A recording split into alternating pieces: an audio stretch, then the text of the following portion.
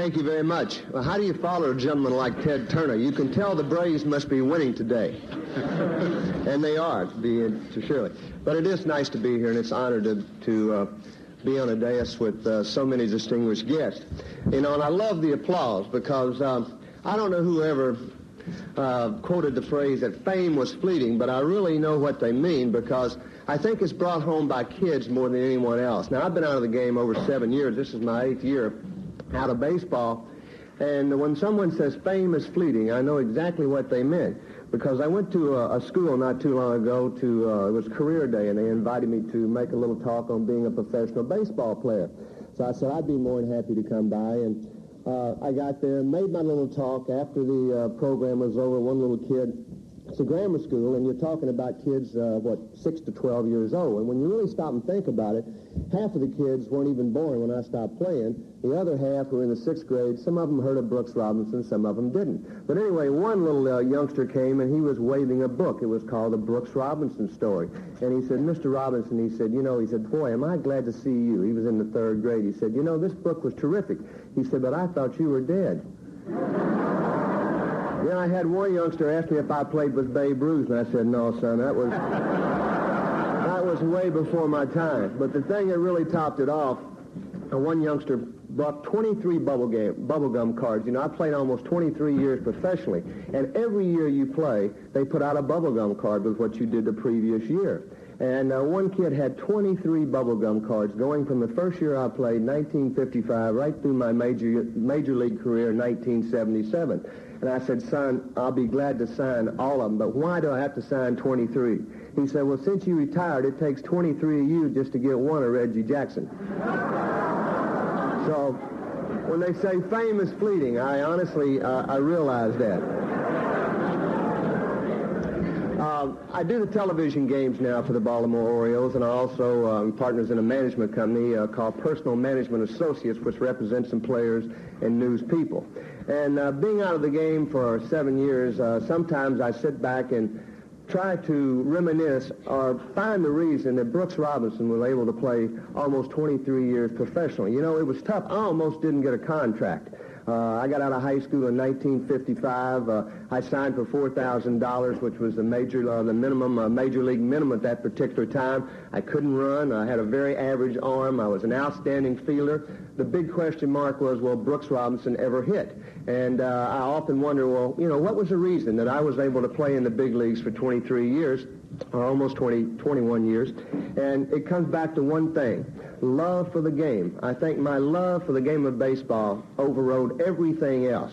The fact is that when I was in the 8th grade, I wrote a booklet on my vocation, or what I wanted to do when I grew up. And I wrote it on being a professional baseball player. I went to high school. I didn't play football because I didn't want to take a chance on getting hurt. I ran track just to get in shape for baseball. But my whole life revolved around being a professional baseball player. That was my dream, and I think everyone should have a dream. I mean, dreams come true. You can take a look right here. That was really what I wanted to do. And when you're 16 or 17 years old, I think you're pretty presumptuous when you think that you're going to make the big leagues. But I thought I was going to make the big leagues, and I did. And I ended up playing almost 23 years. I think that if I was to tell young people who might want to aspire to be a pro athlete, and I think you can use it for any facet of life, is you don't have to have all the ability to attain your goals. It's that simple. You don't have to have all the ability to, you look around in the major leagues, there's 600 players, and I bet you 5 of them have 100% of ability. In baseball, we talk about having 100% of ability. We talk about being able to hit with power, run, field, and throw. And maybe 5 guys can do that. So what does that tell you? You don't have to have all the ability in the world. I've been to spring training many, many years, and I've seen players that are 6'2", run like a deer, throw, and I say to myself, boy, that guy's going to be a great player. He's going to make it to the big leagues and have a great career. And you know what? Never makes it. You see a guy 5'10", and you kind of hold your mouth like this and chuckle to yourself, and you say, well, how in the heck is that guy ever going to make it to the big leagues? And you know what? He makes it to the big leagues, and he plays for a long time. There's some intangibles. You can't look inside of a kid and see if he's got the desire, got the determination, the will to give 100%. And believe me, not only in athletics, but everything that you do in life, that's what it takes. Believe me, I feel that. I think that I was very fortunate in growing up in Little Rock, Arkansas. I had two heroes growing up. One of them was Stan Musial from the St. Louis Cardinals. The other gentleman was a guy that was a football player by the name of Doak Walker, three-time All-American from SMU, went on to have a great pro career with the Detroit Tigers. And I went to hear him speak one night when I was in high school.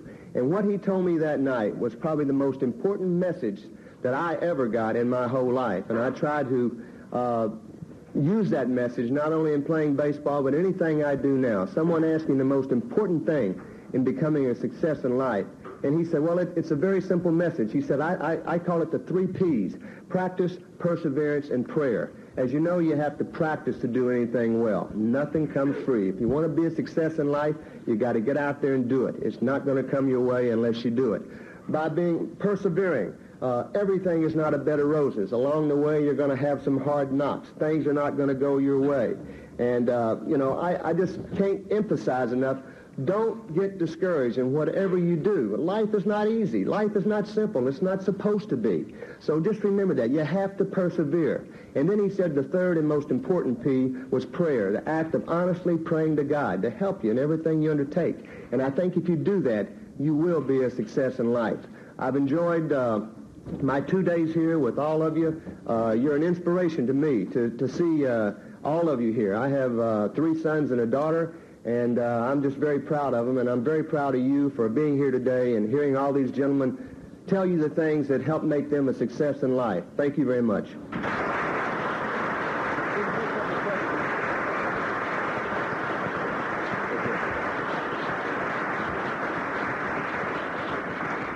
We have time for a few questions. Yes. With all the new emphasis in sports on how much money people are making, I know it's really negative, and how do you feel? Do you feel that it is affecting younger children as they're looking to athletes as heroes, and they're seeing that they're more concerned about how many millions of dollars they're getting for a contract rather than how well they can play the game anymore? No, I don't think it's affecting children or young people. I mean, it's ridiculous. I mean, who's worth $1 million a year, $800,000 a year? I think the players know it's ridiculous. You know, and the way they rationalize with it, they say, look, don't blame it on me. Blame it on this crazy society we live in. We live in a hodgepodge, a fun-loving, a sports-orientated society that's where you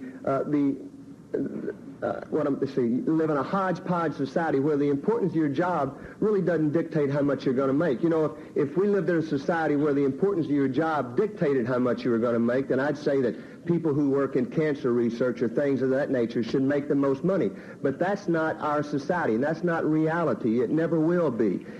And I don't think that, young people, they probably aspire to be a professional athlete because they realize there is a lot of money involved in it. But I don't think it should be a negative thing for a young person when he thinks about a baseball player making $1 million a year. Because the players know that, I think that, as I said before, they know that, they're not worth $1 million a year, but that's the going rate, and that's what they're being paid. I hope I answered your question. I confused myself. Okay, thank you very much. Thank you.